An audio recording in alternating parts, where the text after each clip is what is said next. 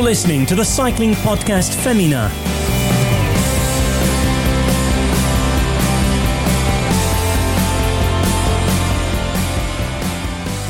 Well, hello and welcome to the cycling podcast Feminin. I'm joined by, my name's Rose Manley, I should say. I'm joined by Denny Gray of the British Continental. And Denny, we're continuing our Tour de Wandsworth, we could call it, couldn't we? Because we've done Wandsworth Old Town, we've done Tooting, and now here we are in Clapham Junction, which is for both of us actually an old neck of the woods, isn't it? We are indeed, yeah. It's kind of turning into a little bit of a pub crawl, isn't it? A very slow, meandering, yeah. Low on alcohol type pub crawl, but nonetheless, we do find ourselves in a pub once again.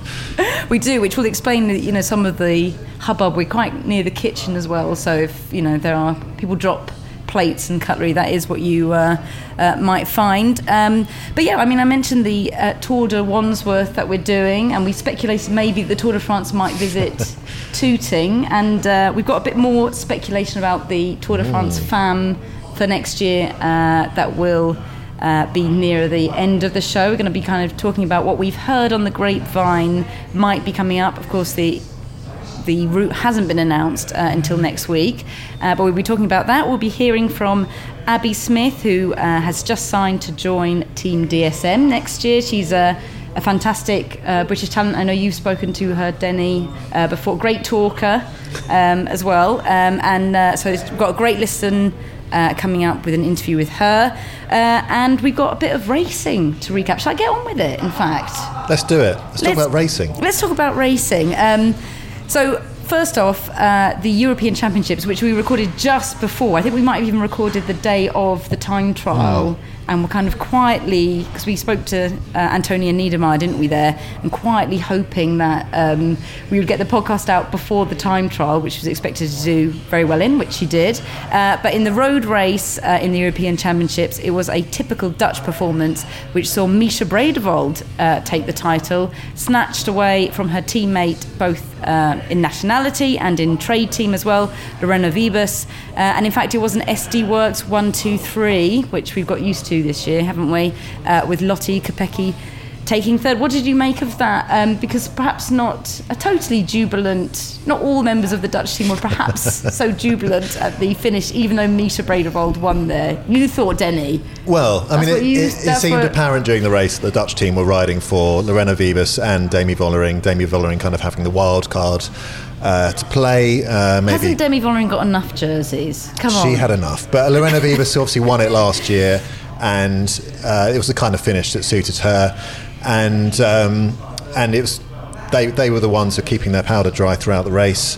In fact, Misha Bredevold was one of the Dutch riders chasing down attacks earlier on in the race. So, yeah, it did come as a bit of a surprise. She kind of snuck away 9-10 kilometres to go, and the chasing group did their typical thing of kind of looking at each other, kind of half marking Wiebes and Vollering, and none of them really wanting to commit to the chase, and Bredevold kind of made the most of it and got away. In fact, the only time I felt like it was going to genuinely come back was when Vollering was leading Wiebes up the Col de Vam at the end. But great win for Bredevold, and only 23. Of course, she won Grand Prix de Plouay recently, so she's having a fine season. Yeah, it might actually start giving SD Works a bit of a selection headache, because as you say, she won Plouay, obviously an incredibly fast finisher, very, very handy rider, so we'll see how that, I think every year actually I say, this might give SD Works a selection headache, and they managed to come through their selection headache with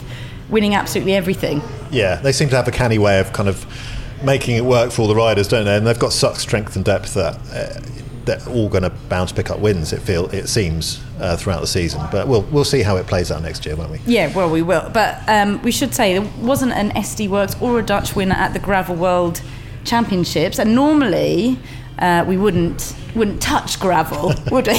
Not in a bad way, but I'm aware that there's a thriving American gravel scene which we never talk about, but we kind of on the podcast we had to mention the Gravel World Championships, because it was won by Kasia Niewiadoma, who took her first ever rainbow jersey, and I don't think it's any secret. We love a Kasia Niewiadoma win on the podcast. If Orla was here, I feel sure she'd be weeping. She'd be, give me your best. Come on, while Orla's not here, Denny, you have to give me your best weeping. Oh, I can't believe it. Well, there you go, Orla. So, yeah, we do love a win for her. And it's, I think, even more impressive, her win, because she beat off the likes of Sylvia Persico and Demi Vollering, which is pretty rare to see Demi Vollering beaten on any terrain. With 25 kilometres to go, Kasia Niewiadoma got a gap on Vollering, which never closed, and she won by some 33 seconds in the end. I mean, what can Kasia Niewiadoma take from this, Denny? Obviously, gravel, it's slightly different, it's slightly less, the team element slightly comes into it slightly less, doesn't it? But I mean, she can be incredible, take a huge boost from this. I imagine she will. Yeah, no, it's massive for Kasia Niewiadoma, I think. Obviously, that's her first win since 2019 when she won, I think it was the fourth stage of the Women's Tour, wasn't it? Came second overall. And she's been waiting for that big win ever since. I mean, we've obviously talked her up throughout the season. She had a great Tour de France Femme. And it seems like madness that it's been that 4 years. I mean, it seems like madness. It doesn't it? Yeah. And I mean, she's obviously had a fantastic season, but to cap it off with that win, I think is a really big moment for her.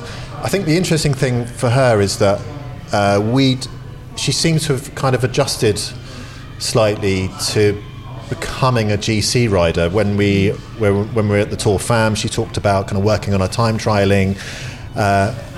Obviously got on the podium after a great time trialling performance, and I think the last episode we were talking about whether she could become the next contender to Demi Vollering in the big Grand Tours. But so it'd be interesting to see kind of how she plays it now, because I noticed now she's off in America doing a gravel round there, the Big Sugar Classic. So will she change trajectory? I don't know, trajectory even next year. We'll have to wait and see. But yeah, really, really great news for her. And she, of course, was a big favourite for the Worlds this year, the road race, that is, but then had to kind of duck out because of a respiratory infection. So yeah. Big moment. I'm sure Orla would be very happy. Yeah. Well, yeah, I'm sure she would. But I mean, it is kind of the way that Kasia Niewiadoma won it. Not that we had live footage, which is a complaint that we might come up a couple of times. We didn't get live coverage of the Gravel World Championships for the women. Apparently, there was no obligation that there should be coverage, which just seems like madness. That, you know, there's no bright spark somewhere thinking that might be an opportunity anyway, even if it's not totally compulsory, and it's a UCI owned and organised event. But there'll be more moaning to come about live coverage, to be sure. But the way Kasia Niewiadoma did it, I mean, she basically rode Demi Vollering off her wheel. I mean, I did say that the team element is slightly less involved, which is obviously really good for Kasia Niewiadoma. She's a very outstanding individual rider, but you know, normally she's going up against Demi Vollering plus SD Works, or you know, Demi Vollering plus the Dutch team, and it's just when they get to play the team tactics, it's impossible to get around them. But I mean, a really impressive showing, I think. Yeah, I mean, sorry to carry on the moan, but I mean, the TV coverage was a real disappointment, wasn't it? Because the race had all the ingredients of being a really great showcase for women's cycling. It was positioned neatly at the end of the year, and for a while it looked like we might have a kind of cast of all the talents. We had Pauline Ferrand-Prévot was going to race originally, but then couldn't because of COVID, so she was coming over from obviously the mountain bike scene. Annemiek van Vleuten was going to ride, but then of course she had to pull out because of a foot injury. But there were some really big names there. I mean, we've mentioned Niewiadoma and Persico and Vollering, but Lorena Vivas was there too. And I know that Daniel and Lionel were waxing lyrical about the great setting the race had. Of course, they had the luxury of watching the men's race. Yeah. But so it just seemed like a real missed opportunity that the UCI didn't insist on TV coverage. There was a blame game going on in the media. One source told Velo that the local organiser had asked UCI to fund the coverage, and the UCI had said no, and then the UCI the next day in their statement seemed to blame the local organiser, and then kind of during the women's race said, oh, next year the coverage is going to be mandatory. But it was a complete mess, and for an organisation that kind of says that it's going to promote equality in the sport, it felt like a massive own goal, particularly because gravel is such an emergent discipline. You know, you can kind of understand the historical inequalities in road racing, but this was a clean slate, a chance to, you know, start on equal footing, and from kind of, you know, the second year they've scored a massive own goal. That's exactly right, isn't it? That it is a UCI organised event, and obviously we didn't have. We'll come on to talking about the Tour of Guangxi a bit later on, but that's obviously that despite being a world tour and it's mandatory to have live coverage there, they didn't have that either. Despite being perfectly capable of doing it, because they did it for the men's every single day for at least 90 minutes. But it makes it worse somehow that, you know, obviously it's a UCI event. It's in its very early stages, as you say, and then they haven't. I find it just still so shocking that no one's thought that it might. That as if like this was going to happen, there was going to be no coverage and no one would. They must have realised that there was going to be an uproar about it. Surely, I mean, this kind of thing has happened enough times, and people are frustrated by it enough. And to have such a fantastic win, to have huge names, and it to be such a lively race, and to not get to see it is really disappointing. Yeah, massive disappointment. I mean, I don't know what else there is to say. I mean, Abby Smith. There was a lot of kind of vocal disappointment and anger on social media. Abby Smith was one of the riders that was very put out, to put it mildly, by the lack of coverage. But yeah, I mean, hopefully the UCI gets the message and sorts it out for next year. I mean, you know, I know there are always kind of some teething issues with new events, but to have it for the men's and not the women's just didn't sit well. No, it doesn't make any sense at all. Now, we'll move on from gravel. Well, move on from moaning briefly, and move on from gravel to another unfamiliar territory, and that is the track. I did want to just quickly highlight that Vittoria Busi became the first woman to cover over 50 kilometres in her hour record attempt. I say attempt, she actually got the hour record. The Italian set the benchmark of 50.267 kilometres to take back the hour record from Ellen van Dijk. But Busi has held that record on 2 occasions previously, and I'm pleased to see it, because I think when Ellen van Dijk made her record last year, it was kind of, people felt maybe it was Ellen van Dijk is such a famously powerful rider that it would be kind of put out of reach, and that might mean that the hour record goes quiet for a while. But it's, I'm glad to see that it's still a thriving discipline. But no, I'm glad you pointed it out. I mean, because it felt like it passed a lot of people by. Actually, I mean, the hour record attempts have had a lot of hype and media coverage, and this one didn't really seem to get the attention it deserved. As you say, a massive marker in the hour record, and over a kilometre ahead of Van Dijk's mark. So really impressive. I understand that she crowdfunded her attempt and kind of broke her crowdfunding record, and she was kind of part of the team behind kind of the aerodynamic planning for the effort, and she's got PhD in pure mathematics. Yeah, I think that's why it kind of passed people by, though, because she's not a big name in road cycling. She doesn't have a trade team, but I mean, she's like the most phenomenal kind of enthusiast. Yeah, what a great story. She's almost like I shouldn't compare it to the men's, but kind of she had as much involvement as a Dan Bigham or somebody like that in terms of kind of thinking about the attempt, and it was as much a great athletic performance as a kind of great personal achievement, and so I think like hats off to her, and it'd be interesting to see what happens next with it. That seems like a that really does seem like a benchmark that's going to be difficult to beat. But then we said that last time, and people were saying, is it possible for, a woman to go further than 50 kilometres when Ellen van Dijk set her record last time? And obviously it is. So it's kind of... although we do kind of rely on Vittoria Busi because this is her thing. We need someone else to come in and do it, don't we? And then for her to take it back again. Yeah. That's kind of what needs to happen next. But we will go on to the road racing at last. And we kick off that with the Tour of Chongming Island. I know everyone was very excited about that. We really bigged it up last episode, didn't we, Denny?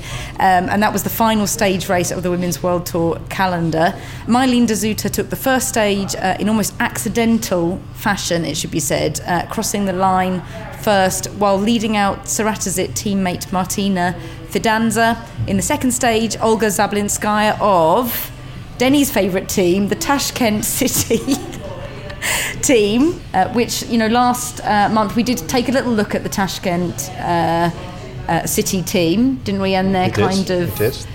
They're in line to get a kind of top 2 placing in the UCI rankings, which will give them wildcards to World Tour events next year, as it stands. So we did have a look at them. Anyway, I interrupted you, Rose. Carry on. No, I know. I thought I just had to flag that up. Olga Zablinskaya tried to upset the bunch sprint with her solo attack, but she was brought back in the last kilometres.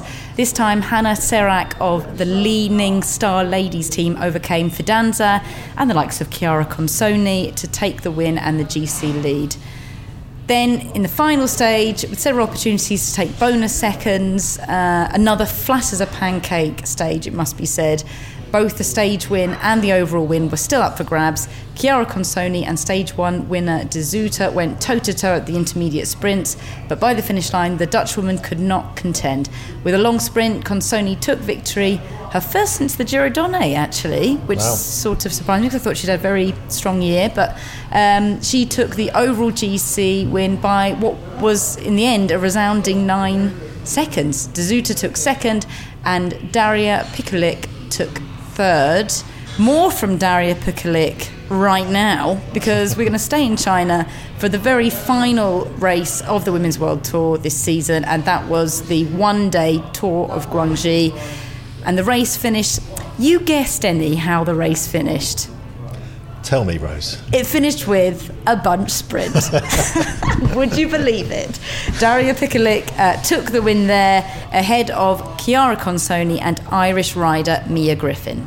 That means that Daria Pikulik actually, for the first time ever, not that the Women's World Tour's been going for that many years, won the first the first race and the last race of the Women's World Tour, because she won the Santos Tour Down Under stage 1 and obviously finished off in Guangxi, which is a nice little statistic. We got in touch with Daria and she had this to say.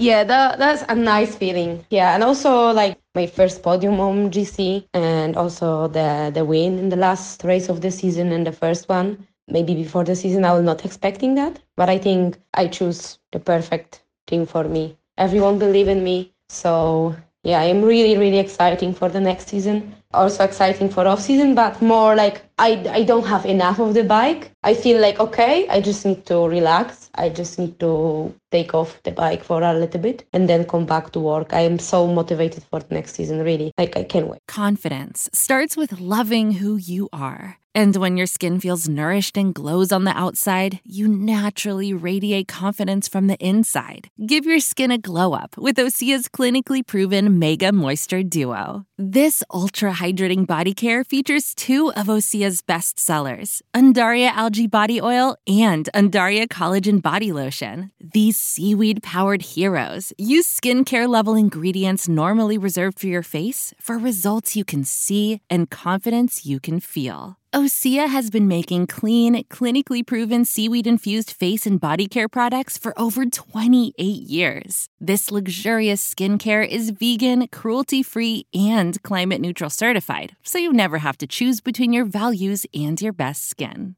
Glow from the inside out. Get 10% off your first order with code GLOW at OseaMalibu.com. That's OSEA Malibu.com, code GLOW. Well, it is transfer season, isn't it? And one of the transfers that caught our eye was that of Abby Smith, who only 21, young rider who's moving from EF Education, Tibco SVB, to Team DSM Firmenich. Let's hear from her now. Well, Abby, first of all, congratulations on your move to DSM. How does it feel going to a team like that's got such a kind of legacy and history in cycling? So excited. I mean, had such a nice introduction, let's say, into the World Tour. And now this is just a different level now in terms of kind of I'm going towards something which is, yes, so has such a big legacy and has been working for so many years now and functioning the way it does, and I'm just so excited to be making that step now. You know, how different really are the teams in terms of their kind of attitude? I mean, do different pro cyclists have very different lives depending on which team they're at, or is it all pretty much the same? The teams are quite different, let's say, for going from EF to DSM, but in both senses, I think I'm going to enjoy both of them. One of which, as I say, was a really nice introduction, had a bit more, I could have a bit less pressure, let's say. I'm going to enjoy having the pressure at DSM, but I think they're going to work in very different ways. But as I say, it's no bad thing, and I'm going in, ready to learn, and I want to learn as much as I can. So that's really why I've gone there, so I can develop as a rider, because it feels like I've been here for quite a while, but I've still got so much to learn, and there's so much time still, so really utilize their resources. I mean, you say you've been around a while, but actually, I mean, you haven't been. And also this year, you were off your bike quite a bit. I mean, tell us a bit about that and the kind of the trials of that. I've had an interesting year, let's say. Started well, and then I got COVID first in end of January, which I know personally that affects me quite a lot in terms of I have to spend a long time off the bike to recover from that. And then, just about recovered from that, ready to go to the classics. And then I did a couple hard training rides and my knee started to hurt, and I was wondering what's going on. I can't walk. I don't know why, after the ride. And then I looked at my cleats, and one of them was completely loose. And that had been, moving around under my foot, and that had twisted the other knee and sprained a ligament. So that was that, really. And with ligaments, it's almost worse than breaking bone, because you don't know when it's going to heal, and it could take a lot longer once it's healed, even, just to make sure it's still okay. So we kept going to the specialist asking, how long am I off for? And he's like, I have no idea. I'm really sorry. Yeah, that was 10 weeks in the end. In the grand scheme of things, it's not a very long time, but when it's across April, May, June, it feels forever. Was it also harder just because of how it seems so innocuous just to have like a loose cleat? Did that make it kind of hard? Whereas if you have a big crash, obviously crashes are not good, but is it kind of easier to process something like that? Yeah, it was so strange because it wasn't a crash. With a crash, you almost expect to stand up and think, oh, what's going to hurt? Or, sit up and think, which part of me is going to need some recovery time. But yeah, when it's out on a training ride, you'd hope and wouldn't expect anything. So bad luck, probably. And not really my own fault, because I'm sure I tightened them, but they clearly came loose at some point. What do you do? How do you fill your time when you've got kind of 10 weeks off? Obviously your day job is being a cyclist. So if you're not kind of training, then how do you fill your time? A lot of swimming. The triathlon background, the reason I stopped triathlon was because I didn't like the swimming. However, it does mean I can swim properly, and I'd spent a long, long time in the pool, kind of 4 or 5 times a week for quite a long time. I couldn't use my legs either, so it was quite boring, but got the job done and kept my cardio up quite well, so it wasn't too bad. I needed quite a lot of patience and mental strength to get me through those sessions, but I'm glad I did, and it's a useful tool to have if I ever need to come back to swimming. Yeah, also a lot of painting and time with friends and family as well. I did watch as much racing as I could, but there came a point I couldn't watch anymore. I didn't want to see it because I wanted to be back there. So that was a hard part as well, with so much good racing on at that time of year. As a racer, what are you learning, what are you gathering from when you're watching a bike race? You almost learn more in a strange way. Maybe not more, but in a different way you learn, because sometimes when you're in the peloton, either you've already done your job and you're out the back, or you're just out the back and you don't see what's going on at the front. And on the TV, obviously, you can see what's going on at the front, see what's going on, say, at the end of a sprint finish, which I don't often get to see. So, yeah, in that sense, you get to learn a lot and how the tactics play out, and also listening to the commentators, because their knowledge is also, really, really valuable and really high. So listening and learning is a lot to do with it. And you mentioned that there briefly that, you're doing your painting. Is that one of your paintings behind you on the... Yeah. I can say that, but as it's a podcast, behind Abby is this lovely landscape of the Yorkshire Dales. But I mean, that's a fantastic painting. What do you get out of painting? Is it just like a relaxation thing, or? Definitely relaxation. It's kind of, some riders like to bake or like to go out and do different activities. And that's kind of my thing, is to go and paint and sit down and just not think about bikes, really. It is, as much as I love cycling, sometimes you need a break. So yeah, I've been doing an adjacent one for the other wall actually this off season. So that's a big project, which has been quite nice. Yeah, just completely takes my mind off things, which is, again, with an injury, exactly what you need. And also just because cycling is so, stimulating, and there's so much adrenaline, so much going on, doing something where of course I'm thinking a lot, but there's no stress and there's nothing. I just sit there and listen to a podcast and just completely relax, which is the main reason for it. Are you one of those cyclists who kind of needs that sort of out? He gets this. There's always some riders that are kind of very intensely all about the cycling, but are you someone that kind of, to be a better rider, you need to have that outlet elsewhere, creative outlet and artistic outlet? Definitely someone who during the race season is very focused on the cycling, but as much as, when your body needs a break in October or whenever it is during the season, when you've just completely cooked, at that point, I think, is when particularly I need to do something else and I need to have some other stimulus. Again, with the academic side, I'd love to do studying or go to uni at some point, but at the moment I want to focus fully on cycling and have painting as kind of a hobby still on the side, just to keep me going with something uncycling related, because cycling really does take up a lot of your life, which is what we signed up for. It's what we love and what we enjoy, but yeah, at the same time, you need a little bit of something else. Would you do art at university if you were going to study? No, I had that dilemma at A-levels. So I had to choose between art and PE because both took so much time. And yeah, I chose PE in the end for obvious reasons as well.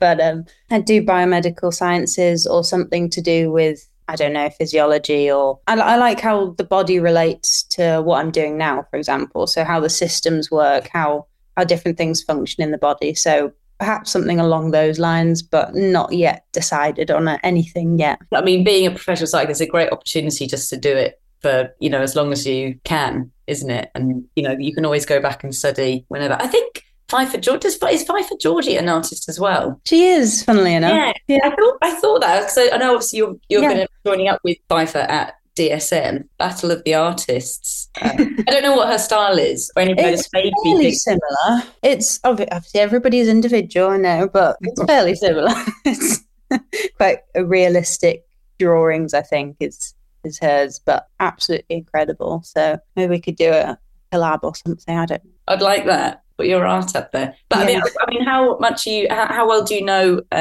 Pfeiffer, obviously joining her at DSM next season, and where do you see your role at the team for next season? What you hope to get out of it? I don't know Pfeiffer that well because just the way that our years are spread, she's 2 years above me, so I never got to do youth or junior anything kind of with her on a team. Obviously spoken together around nationals and worlds and Euros back in September, so really excited. And same with Becky Story and Josie as well.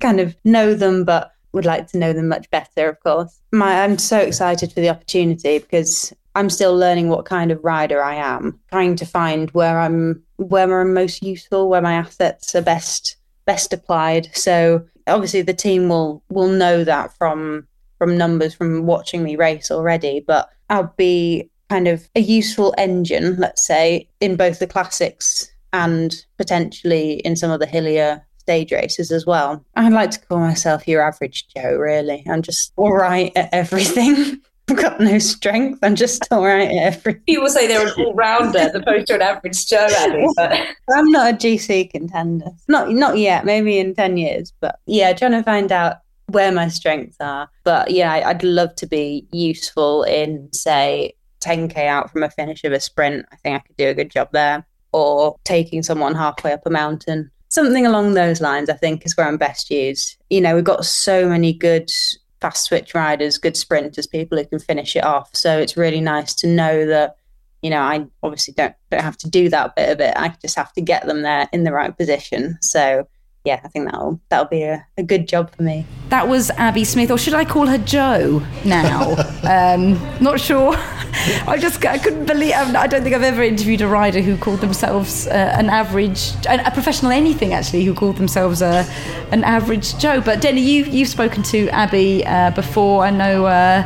One of the things that I was cramming before speaking to her was a British Continental article, an interview that you did with her. But I mean, she's a supreme talent, and I think DSM actually feels like a very good fit for her next year, doesn't it? Yeah, it really does. Yeah, I mean, she is one of those riders that was a kind of a victim of the pandemic. So her final junior year was kind of cut short because of which was 2020. There's hardly any racing, so she kind of went into her first senior year kind of a little bit kind of not unknown, but at least not sure of her place in the world of road racing. But she had a great year that year. Got a transfer mid-season to Tipco SVB, and then had a remarkable run of results, getting kind of top 15s, top 16s in World Tour races, including the Women's Tour.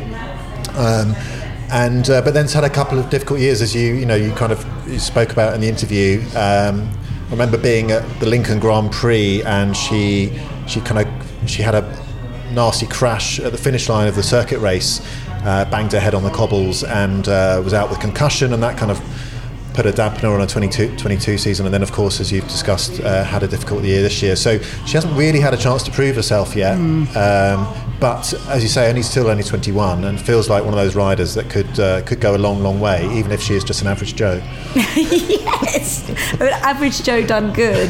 But I mean, I didn't actually manage to speak to her about the Tour Down Under, where she opened her season this year. I mean, she did phenomenally well, 10th on general classification there.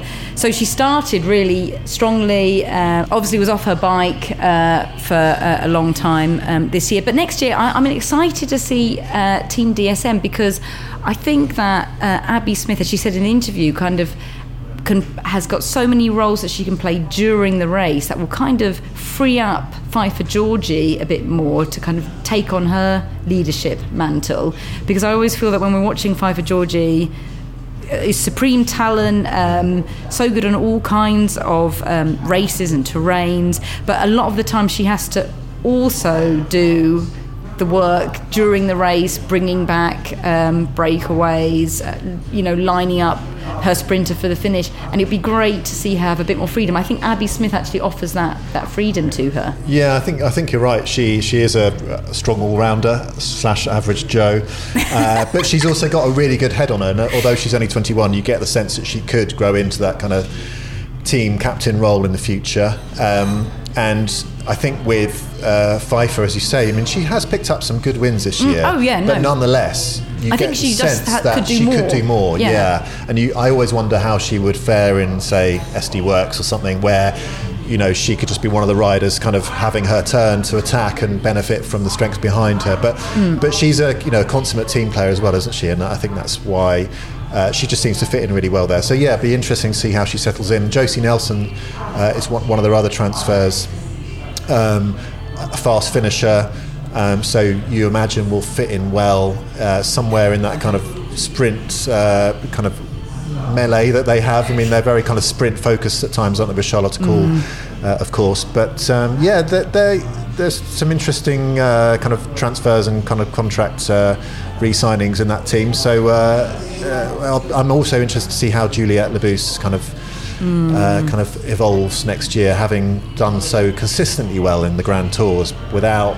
quite, I guess, reaching the very heights of Grand Tours so far. But it doesn't quite feel like they're building a team around her, does it? No. It feels very much more, I would say, it's a team that kind of suits Pfeiffer Georgie and her opportunities more than it's adding a lot of climbing talent.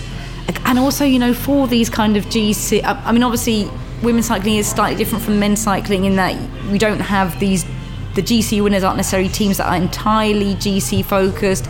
Obviously, we saw with SD Works this year, Demi Vollering taking the yellow jersey, the Tour de France Femme, but obviously they still had plenty of, Lorena Vibus,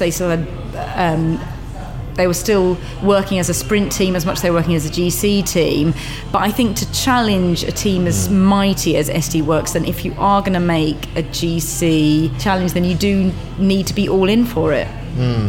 Yeah, I mean, it'd be interesting to see how it goes. As you say, there are some riders that kind of seem to freelance and do well, but of course, and I think where DSM are very strong, which is on the flat and kind of the punchy stages, she'll be well protected in Grand Tours. So but as you say, they do feel a little bit light in the high mountains, and we'll come on to later. There might be a few of those next year in the Grand Tours. So yeah, but I mean, nonetheless, she seems to be developing well as a rider, nonetheless, even within that environment.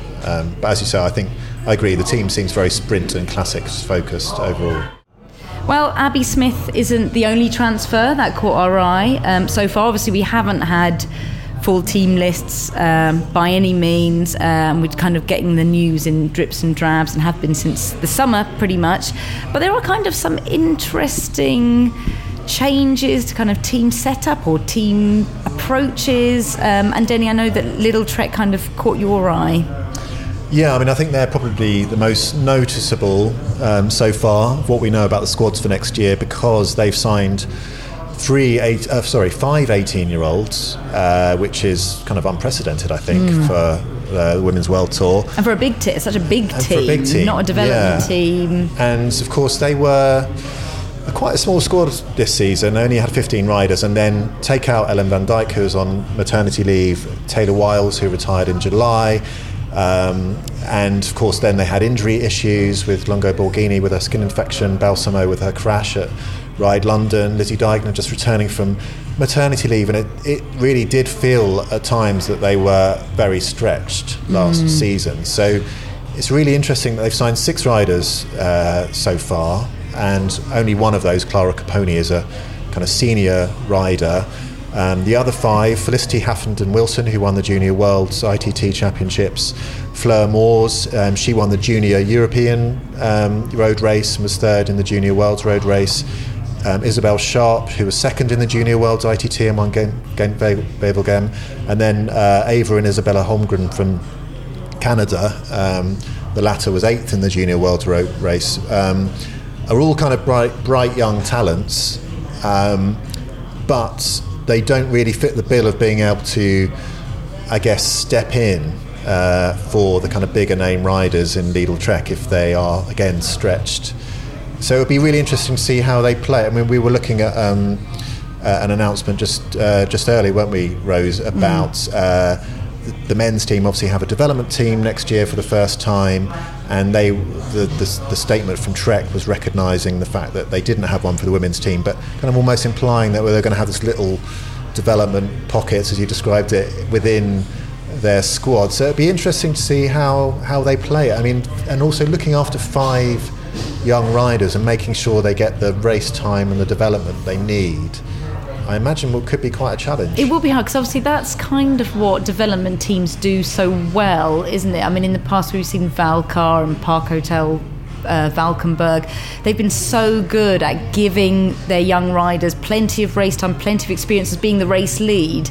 If you're an 18-year-old in Little Trek, you're not going to gain any kind of experience in being at the pointy end of the race, are you? And also the stature of the races that you'll be doing will be so much higher, and it can take a few seasons for riders to even be able to kind of hang in there and do a job, because the speed of it, the intensity of it, the physical exertion of it is is so much, especially without having that stepping stone of having an under-23 circuit to move through, which we don't have on the women's side. And also it's surprising for me because Little Trek, you would think they kind of need the wins, they need the big wins. I mean, I was just looking that this year they only had 14 wins, and the year before they had 32 wins. I mean, so they really have underperformed, particularly considering they've got kind of former world champions. They've got Elisa Longo Borghini, who is kind of one of the top GC riders, one of the riders that we always mention when we're talking about these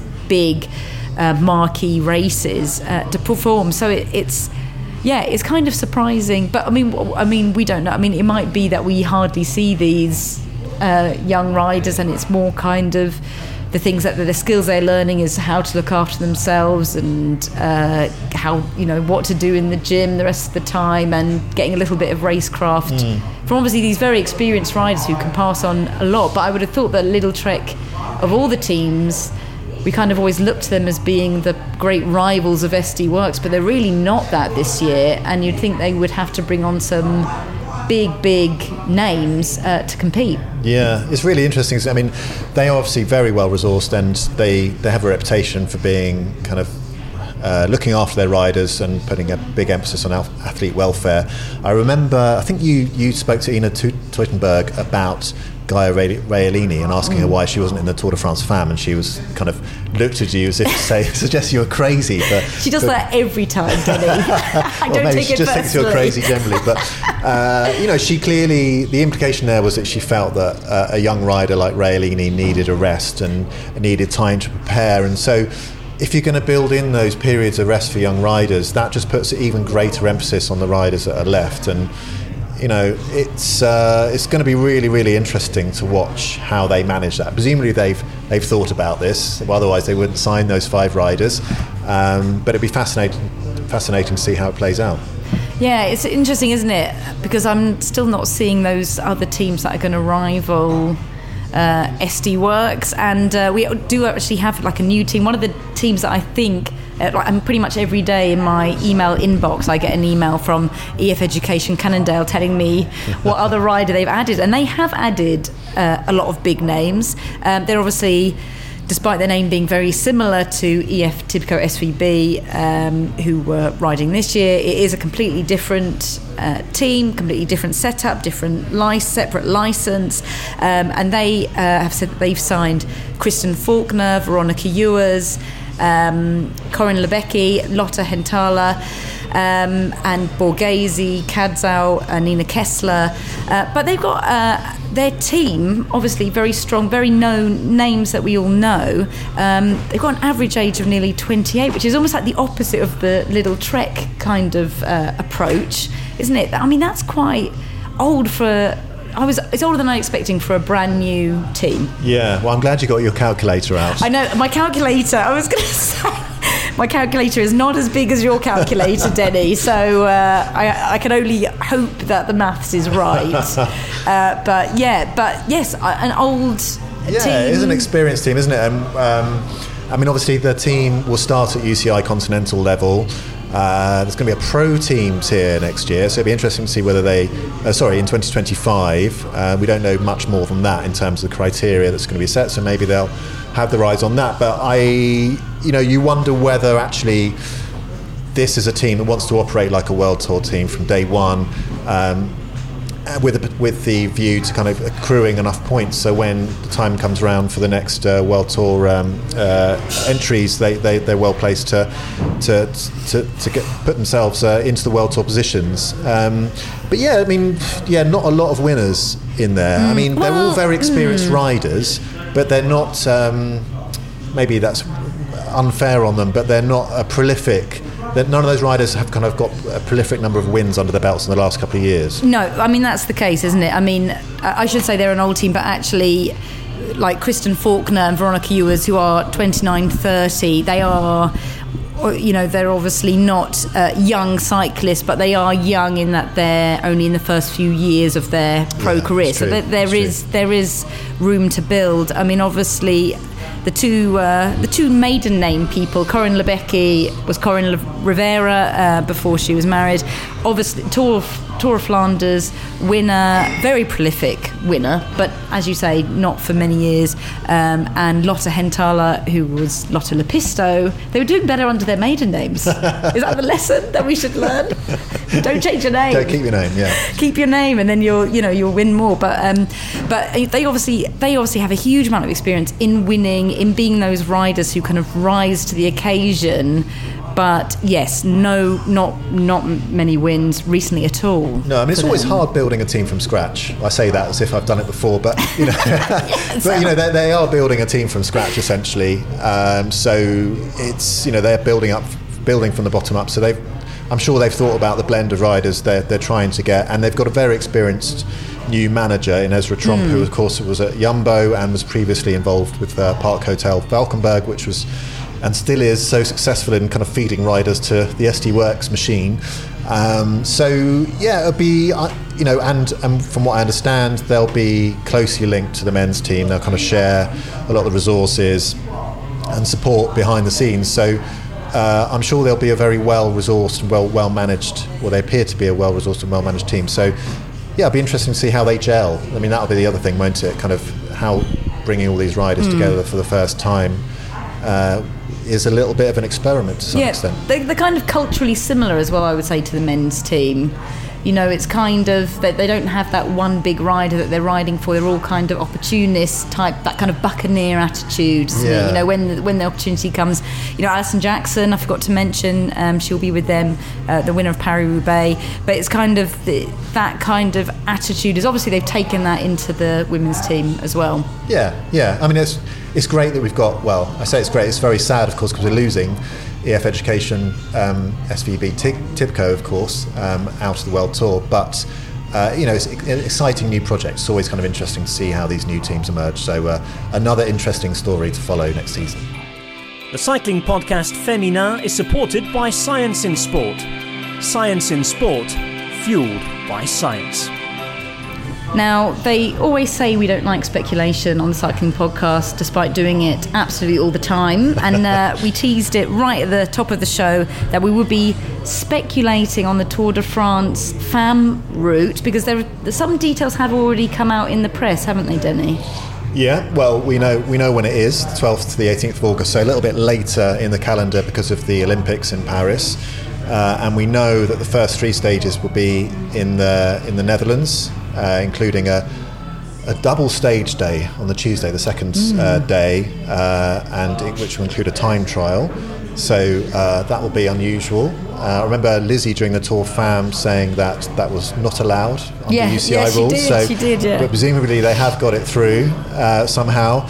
And then there was a story in the Dauphiné Libéré newspaper saying that the last two stages will be summit finishes, the second to last on the Le Grand Bornand, and the final stage finishing up L'Alpe d'Huez, which would be a great spectacle, I'm sure, assuming that happens. I'm sure they haven't got it wrong.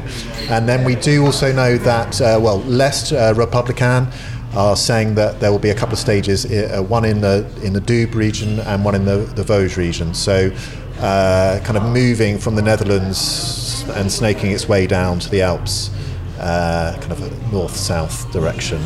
Yeah, I mean, the Alpe d'Huez on its own is, if it does happen, as you said, Denny, it is kind of speculative because the actual official route announced, obviously they know ASO know what's going to happen, but the route announcement and the big party and the big gala happens next week, so all of that gets confirmed then, starts and finishes and where the route will go. But yes, Alpe d'Huez, that is going to be how exciting. But they had to, didn't they? Because, to have had the Izoard before, to have had the Tourmalet this year, in all of the times it's been La Course and then being the Tour de France FAM and Planche de Belfi, of course, in the inaugural year, they've always had these famous climbs. So Alpe d'Huez just had to be the next one to be in this race next year, didn't it? Yeah, and a great way to finish the race as well. I mean, that will as happened this year. That we had that sense of the GC being decided on the final couple of stages. This year it's because of the Tourmalet and then the time trial, and And next year it's looking like 2 summit finishes will be the deciding factors in the race already. And the Tourmalet this year, I have to say, like I don't think I really appreciated it at the time, but it, you know, in hindsight, it was very cold. Well, somebody forgot to bring a coat with them. Yes, I know. The amount of attention I got from people I hadn't spoken to in years about the fact that I didn't have any sleeves at the top of the Tourmalet. But apart from it being very cold, it was also an absolute stage for the ages, I think. It was really one of those ones that was full of spectacle, from Niewiadoma's kind of attack down the descent to Van Vleuten and Vollering kind of staring at each other, refusing to work with each other.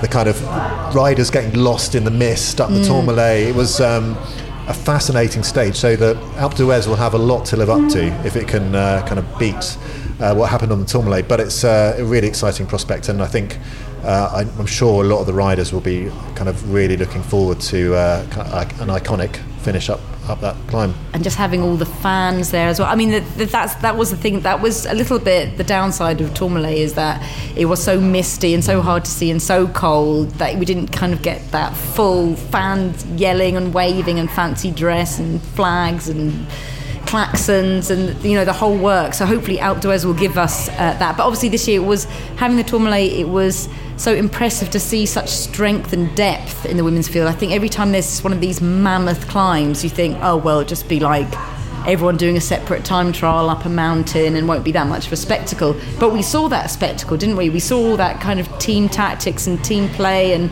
we had Kasia Niewiadoma going all out. So it does give me, you know, I'm heartened by having seen that and knowing that we're going to have a huge moment on Alpe d'Huez next year, hopefully. And also for me, having Le Grand Bournon is also such a great finish, and for me personally, I have such great memories of doing the course with Richard and Orla and standing on that finish line, and that was one of the most amazing, most spectacular finishes I've ever seen. Wow. Where we had Anna van der Breggen looked like she was going to take it.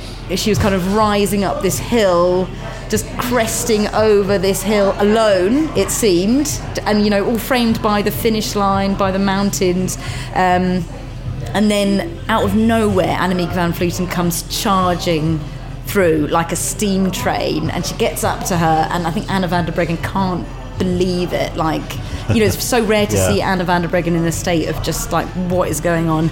And Annemiek van Vleuten comes charging through, wins, drops to the ground in absolute screaming exhilaration, elation. It was fantastic. So, you know, I have such fantastic, precious memories from being on that Grand Bournon finish. So I'm looking forward to being there again, hopefully being there again next year. But I mean, obviously, a Dutch start, Denny, which we've known for a long time there was going to be this Dutch start. And I remember at the finish of the Tour de France Femme this year, people already, before Demi Vollering had even zipped up her yellow jersey, people were asking her about next year and about the starting in Rotterdam, where I believe she had some of her early years near Rotterdam. So we've known about that, and that's going to be a fantastic moment, you would think, for Dutch riders to be in the Netherlands and really kind of get that attention they deserve. Yeah, I mean, obviously the Dutch are so strong in women's cycling, and they had the most riders of any nationality in the Tour Femme this year, and obviously you know, the top riders in the world are generally from the Netherlands, so it will be a great spectacle. I'm sure there'll be a lot of fans on the roadside. It's obviously a cycling loving nation, so I think it should serve up some great racing. I'm interested to see how this double stage or double stage day goes. Don't get many of those anymore, or if at all. I think maybe the odd like prologue, you know. Yeah, there was a men's race 3 days of the Panna used to have a double stage, but very rare these days. So that will be interesting, particularly if one of them's a time trial, and seeing how riders going to back up there. But yeah, I mean, obviously we'll know the full route.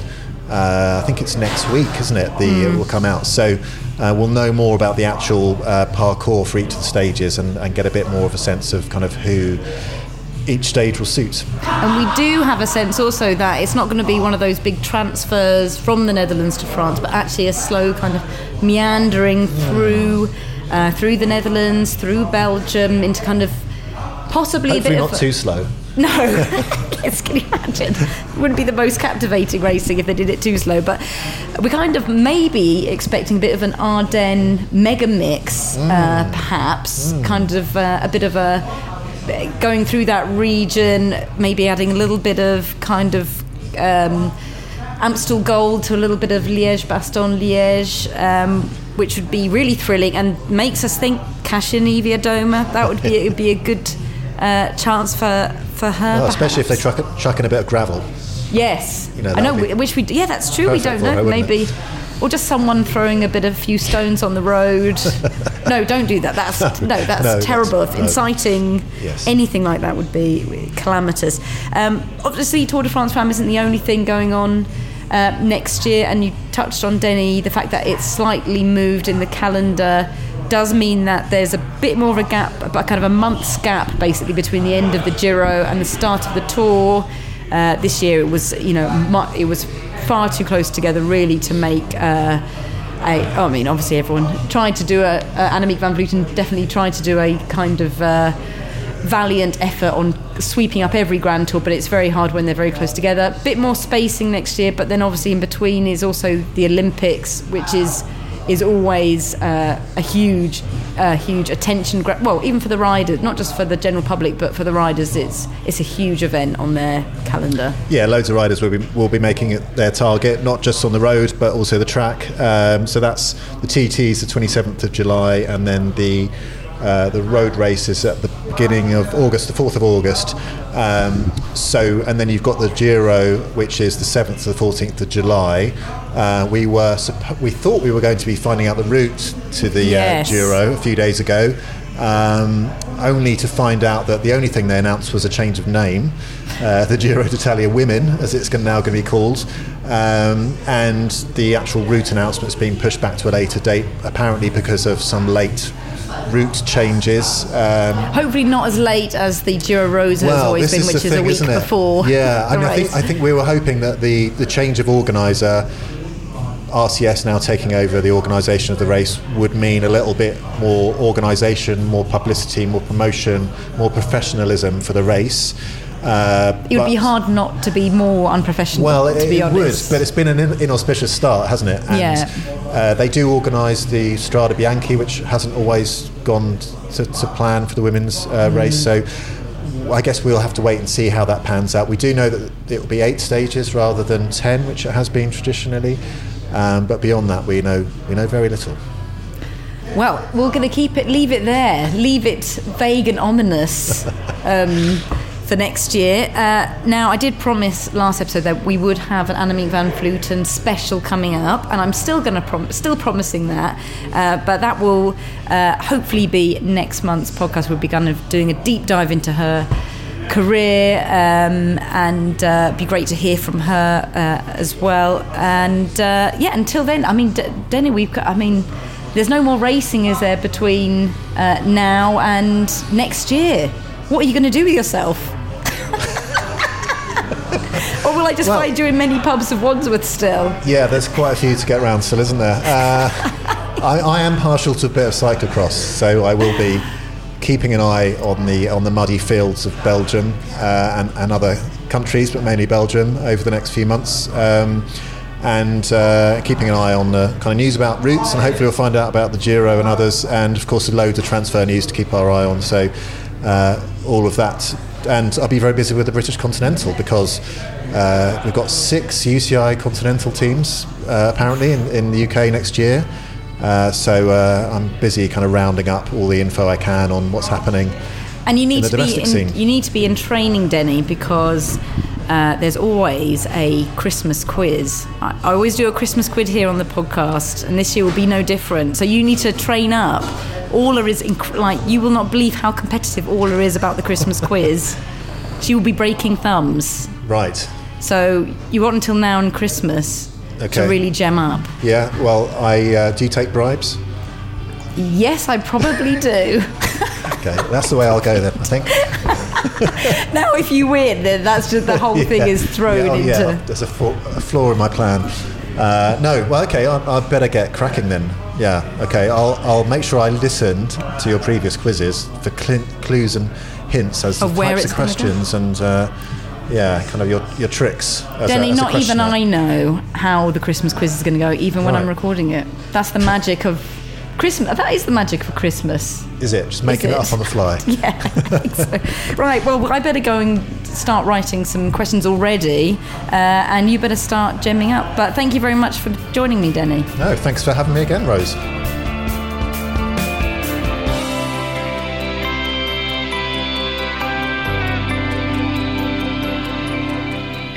The Cycling Podcast was created in 2013 by Richard Moore, Daniel Freeb and Lionel Burney.